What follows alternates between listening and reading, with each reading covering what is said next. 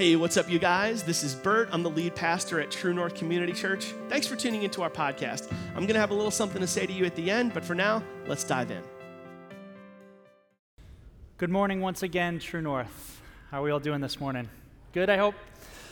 My name is Bobby, and in case you don't know me, I'm part of the teaching team here at the church, and as Pastor Jeff and Jordan said, we're going to be diving into a brand new sermon series starting today, going through the book of James. So if this is your first time joining us this morning in our church, a very special welcome to you. Thanks for checking our place out, and you've actually come on a very good Sunday because we're starting a brand new series, so come back. We're going to take, the next several weeks to go through the book of James, chapter by chapter, verse by verse. Every so often, we just like to dig into God's word and see what he has to say to each of us. And I don't know how much I have for you this morning, but God definitely has something to say to you this morning, and my hope is that you will hear his voice today. Amen? Amen. So, if we're going to talk about the book of James, we should really start with who is James. Many of you may already be pretty familiar with who James was, but in the off chance that you're not, there are some nuances there about James. So James, who wrote the book of James, is actually Jesus' brother, his biological brother, and that may be some news to some of you.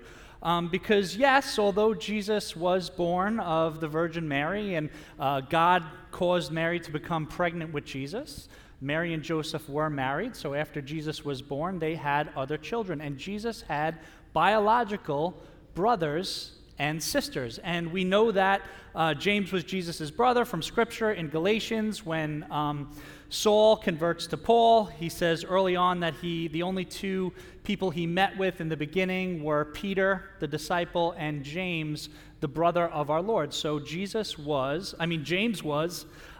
Jesus' brother. Now, this can get a little bit confusing because if you know anything about the 12 disciples, the original 12 apostles that Jesus called, there are actually two disciples who are named James. Neither of those disciples are James, Jesus' brother, who wrote the book of James.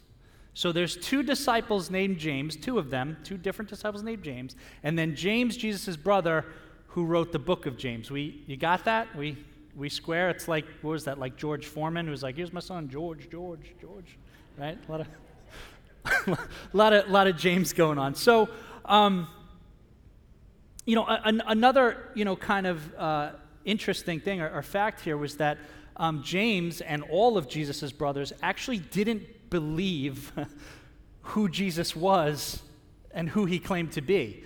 And that might be a little strange to think about, but, if you think about it, Jesus spent the first 30 years of his life not in ministry, not doing miracles, not going out and preaching the gospel of the kingdom of God. He was actually just grew up. He was a son. He was a brother. He was an older brother. He was a carpenter for many years of his life, and he was born in this town, Nazareth, that nobody really paid much attention to. So when Jesus came out and said, hey, I'm the Savior of the world, I'm God in the flesh, some of you have older brothers and sisters, right? If one of your siblings was like, hey, I'm the Savior of the world, how would you respond, right? And some of you are like, well, I do have an older brother, and I'm pretty sure he does believe that he is the Savior of the world. So I can relate, right? So, that's kind of the situation that Jesus was in. But, his brothers actually mocked him. And I have a verse here in John chapter 7, verses 2 through 5. I don't have it up on the screen, so bear with me. But it says, but soon it was time for the Jewish festival of shelters. And Jesus' brothers said to him, leave here and go to Judea, where your followers can see your miracles. You can't become famous if you hide like this. If you can do such wonderful things, show yourself to the world. For even his brothers didn't believe in him. His brothers mocked him. His own brothers who he grew up with mocked him. And it's also important to note that none of his family, aside from Mary, was at his crucifixion. Not his brothers, not his sisters, not any family, because Jesus, he was an enemy of the state. And we know that many of his disciples scattered at his crucifixion, and his brothers and his family, aside from Mary, were nowhere to be found. But James, Jesus' brother, winds up becoming an early leader, one of the first leaders in Christianity within the Christian church. And he writes the book of James, which is a letter to believers scattered throughout the region. So what changed? What is it that changed for James that he went from mocking his brother to believing in him? Well, his brother rose from the dead, right? Jesus was resurrected, and we see in Scripture that of the first few appearances after his resurrections, James, his brother, Jesus appeared to him. So if that doesn't change your mind, I don't know what will, right? Once your brother claimed all these things, and now he actually rose from the dead, that had a big impact on James's life. And maybe there are some of you out there this morning, you're attending church for the first time in a while, or maybe the first time ever, and you don't know what you believe about that, whether Jesus was raised from the dead. Well, this is an account of Jesus' own brother who came to believe because he saw his brother raised from the dead. So let's dive in to the book of James. Chapter 1, verses 1 through 4 says this: "This letter is from James, a slave of God and of the Lord Jesus Christ. From not believing to mocking his brother to coming out and introducing himself as a slave of Jesus Christ." Pinnacle of humility, right? "I'm writing to the 12 tribes, Jewish believers scattered abroad. Greetings. Dear brothers and sisters, when troubles of any kind come your way, consider it an opportunity for great joy. For you know that when your faith is tested, your endurance has a chance to grow. So let it grow. For when your endurance is fully developed, you will be perfect and complete, needing nothing." So James wastes no time in his letter. He gets right into it. And within the first 2 verses, I already have kind of an issue there. I don't know about you, but the words trouble and joy, nonetheless great joy, for me are on opposite sides of the table. I don't put those two things together. I don't put trouble with joy, and I don't associate joy with trouble. I'm sure you feel the exact same way. But James says, trouble is an opportunity for great joy. Now, trouble, difficulty, trial, whatever you want to call it, things that come into your life that we are not pleased with, right? They are an opportunity. And for most of us, they're an opportunity to complain, to whine, to woe's me, to become bitter, to become angry, to become frustrated. And most of us use the opportunity that when difficulty comes into our life to let it form us that way. But as believers in Jesus, James tells us it's an opportunity for great joy because we know that trials and troubles test our faith. And when our faith is tested, it gives our endurance a chance to grow. Now, what does that mean, that word endurance, right? When you think of the term endurance, what comes to mind? Well, for me, the first thing that comes to mind is like a runner, right? Someone running a long race or a marathon. They have endurance. They can go the distance, right? They can run and run and run, and they have this endurance. And, you know, I don't often do this. I don't love, you know, when preachers do this sometimes, but I looked up the definition of endurance. And when I read it, it changed my mind a bit on how I see endurance, and especially in light of what James is talking about. But the dictionary definition of endurance is this: the power of enduring an unpleasant or difficult process or situation without giving way. So endurance isn't like this wonderful thing, right? Endurance is enduring difficulty. It's going through difficulty and pain so that you can build yourself up so that the next time that pain enters your life, well, it won't break you because you've built some resolve. How many of you have had trouble in your life? I mean, that's a redundant question. I don't even need to ask it. We've all had problems. We all have difficulty. We've all been through stuff. We're all going through stuff, and we all will go through some stuff, right? And although when you're going through it or when you're beginning to go through it, you wish it wouldn't happen. You wish it was something that you didn't have to go through or bear. But some of those things that you have gone through, you've come out the other end and they've made you wiser. They've made you more faithful. They've made you stronger, and you're a better person for it. This is what James is talking about. That when trials come into your life, it's an opportunity for joy, because you know if you set your mind right, you can grow through this thing. And when you grow, the next time trouble comes into your life, it's not going to break you, because you have strength, because you have endurance. Now, when we talk about joy, especially when we talk about joy in trouble, right? Counting it all as joy in the midst of our troubles, it's not that God is looking for us to put on this big, bright smile and be these bubbly people when we're going through trials and difficulties. I mean, that's just weird, right? To try and manufacture some sort of joy when horrible things are happening to us, right? He doesn't call us to put on these fake things. It's okay to feel the pain, right? Have you ever heard of Hide the Pain Harold? Anybody familiar with Hide the Pain Harold? No? You probably are familiar. You just don't know what it's called. So there's a meme on the internet, right? It's an image, okay? And I have it right. Yeah, you know Hide the Pain Harold, don't you? Yes. Right? And usually there's some saying, I actually made this slide. I put counting it all joy, right? How happy does Harold look, right? He's fighting. Like he's fighting through something. He's being told something, right? It's like you're not called to be like, house burned down.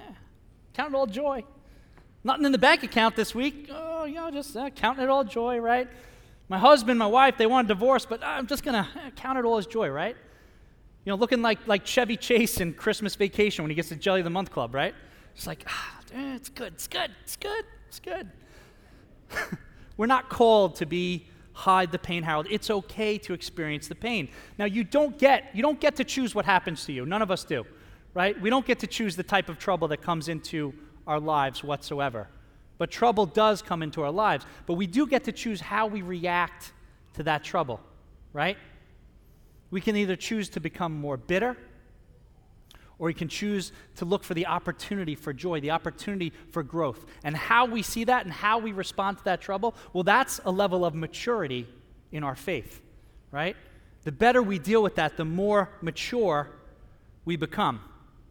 And James is telling us that we need to set our minds and hearts on God in the midst of trouble, saying to ourselves that, look, you can feel the weight of this thing, like this is going to be hard, this is going to be difficult, I don't know how I'm going to do it, but I'm going to look to God and for the opportunity for Him to make my faith stronger, because that's what He wants to do in us.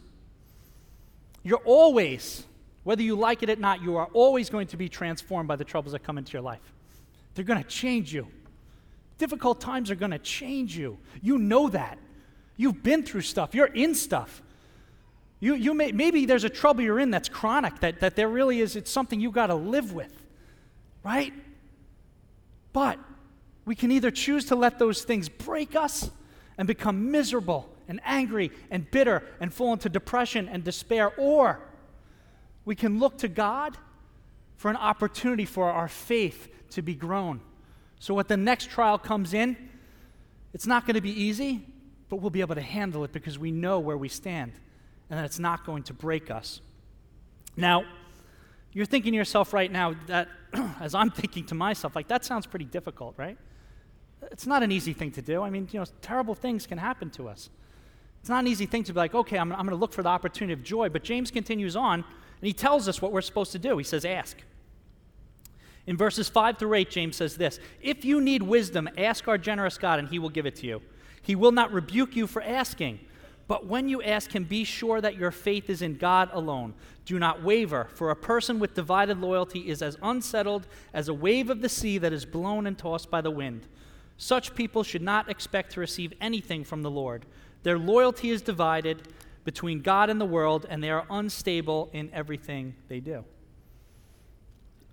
So James says, you're going through trial, you're going through trouble, ask for wisdom from God. You have access as a believer to the wisdom of God. Sometimes we glance over these scriptures, but think about that for a second. Step back, right? James is telling us we have access. We have access to God's wisdom, the creator of the universe, who created everything we know, who created wisdom itself. We have access to God's wisdom. Now, just because you have access to something doesn't mean that you receive it. Sometimes there's something that we need to do. And my full-time job, I work in IT. I work in telecom. And we talk about access all day long. Access, access. Customer needs access. We need to provide them access. And whether you are familiar or not with what access means in the IT world, you actually kind of are very familiar with it, because each and every one of you have internet coming into your house these days. I don't know anyone that doesn't. If you're out there, I apologize. But you have a line that comes from a telephone pole to your house, or it comes underground, or you have a satellite dish. You have some method to access the internet. That is called access. But that access is useless unless you provide power to that router and power to that line. Once you're plugged into a valid power source, well then all that information that you have access to, that can all flow down. And that's what James is saying here. Look, you have access as a believer. You have access to God's wisdom, but here's what you have to do when you ask. When you pray and when you ask God for wisdom, here's how to make sure you receive it. Make sure your faith is in God alone. Make sure your faith is in God alone. What does that mean? That verse is for you if you're going through a trial or trouble, or you're offering up prayers and you're seeking God for wisdom and you're asking God, but then after you ask God, you're checking your horoscope, or doing a tarot card reading, or consulting a psychic, or maybe it's not even that hyper-spiritual. Maybe you're consulting some self-help guru, or maybe you're looking to yourself for the answers. God's saying if He's not the source, if you're adding to what you can do, and you're adding to where your faith is, well, you can expect to receive nothing from God. James is telling us, let's know the source of our faith. And our source is God. And when our source is correct, when we're plugged in rightly to God, then we can expect that God is going to speak to us and that He's going to give us wisdom. Now, James continues on in chapter 1, verses 9 through 11. James says this: "Believers who are poor have something to boast about, for God has honored them. And those who are rich should boast that God has humbled them. They will fade away like a little flower in the field. The hot sun rises and the grass withers. The little flower droops and falls, and its beauty fades away. In the same way, the rich will fade away with all of their achievements." What? It's like we're just talking about trials and troubles and building endurance and faith and asking God for wisdom, and now James is talking about the rich and the poor. And part of me just wanted to leave this verse out.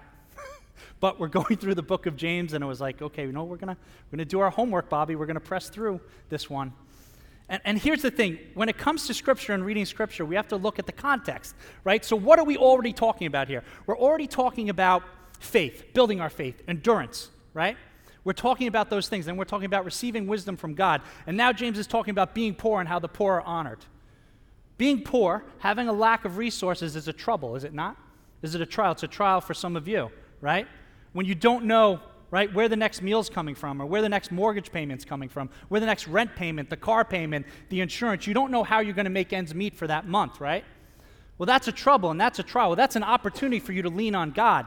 And when it's hard and it's difficult, and month after month, you don't know how things are going to get met, but God meets that need, well, that builds your endurance, that builds your faith, right? You're more reliant on God, and your faith is built because now the next time you're like, okay, it's going to work out. It's going to work out because I've been through this before.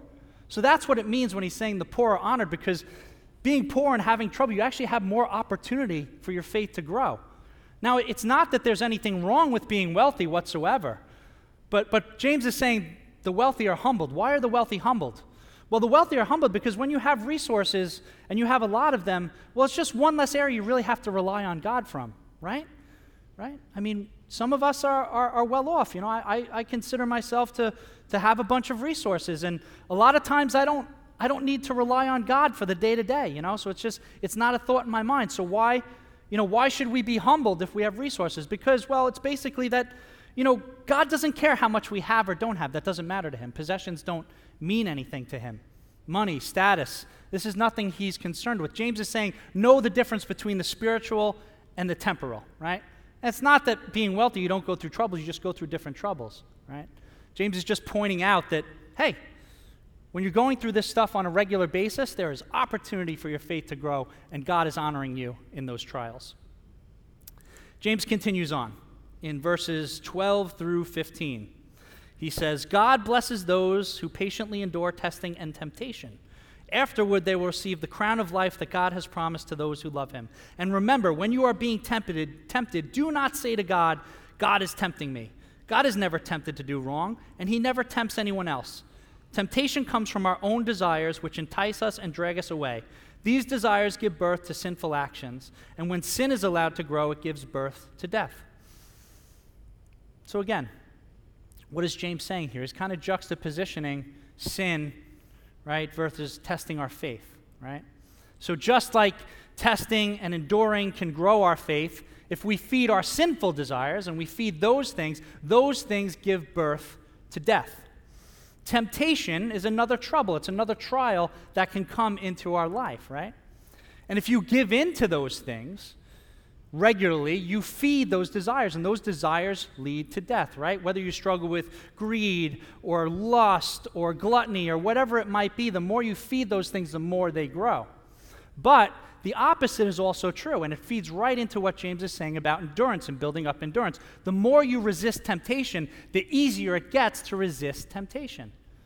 So let me paint a picture for you of that. So have any of you ever tried to go on a diet, right? Like maybe, you've tried to cut out sugar for a week or a month or a year or whatever it is.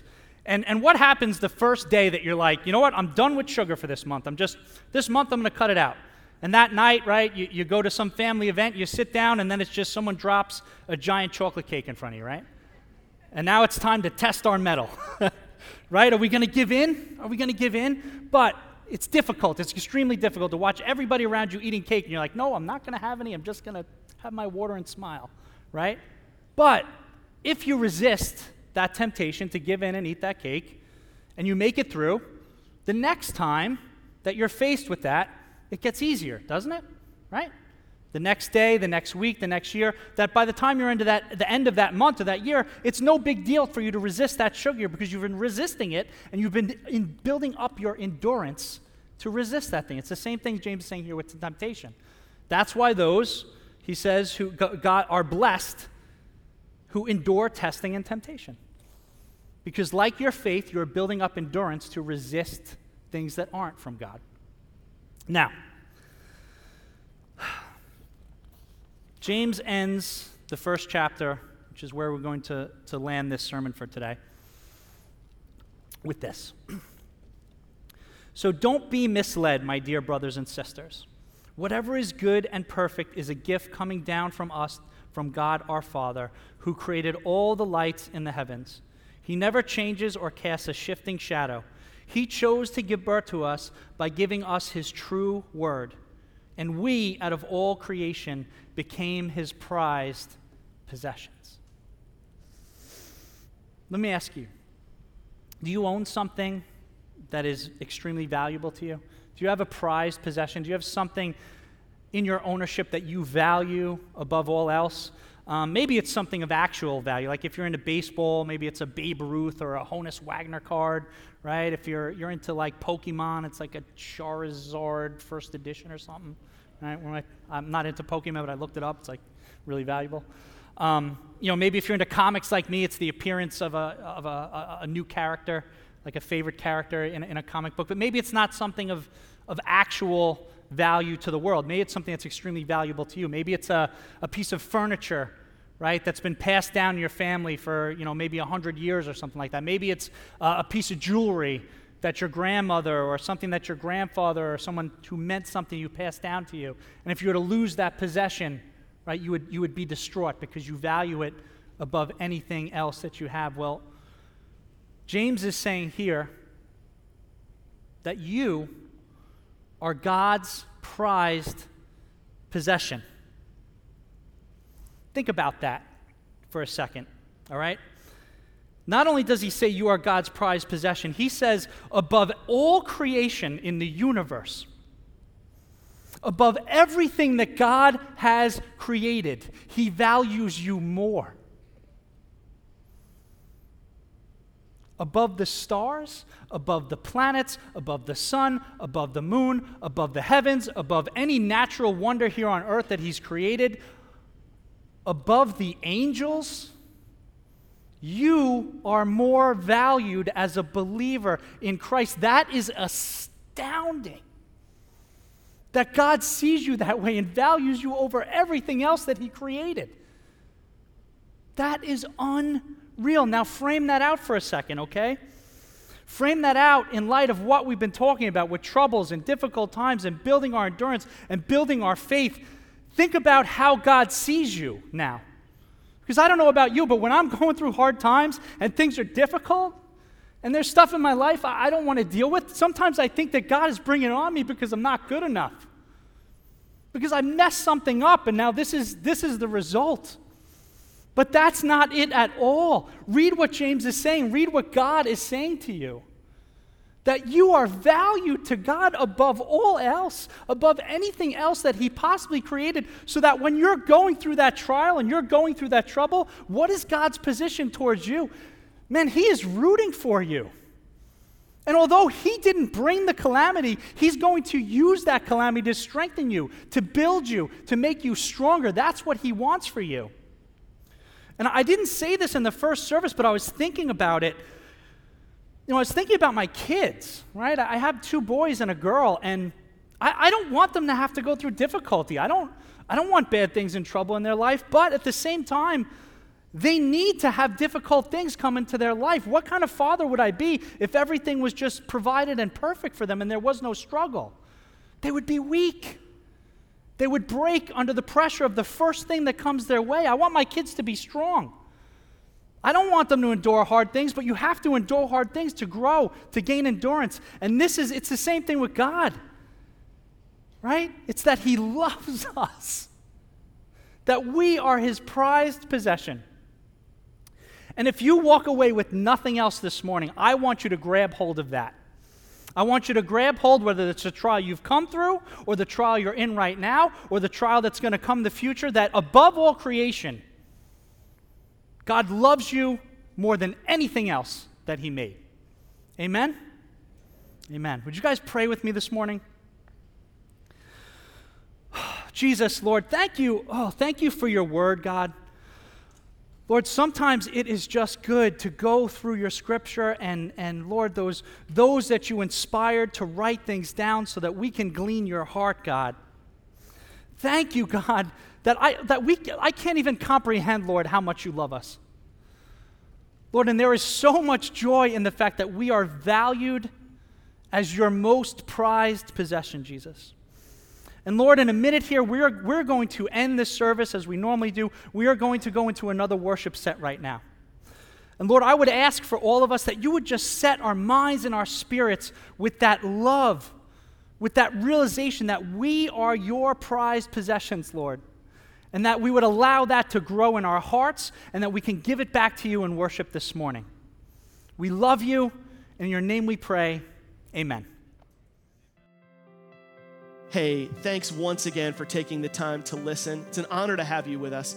If you'd like to support our church financially and help us continue to put this content out there for free, that would be a really big deal to us. We're completely supported by the contributions of the people that come to our church. And if you'd like to help, you can do that online at truenorthchurch.net/give, or you can do it with a text message. Just text the word True North to 77977 on your cell phone, and you'll get a prompt leading you through how to do that. Thanks again for dialing in. See you soon. Bye-bye.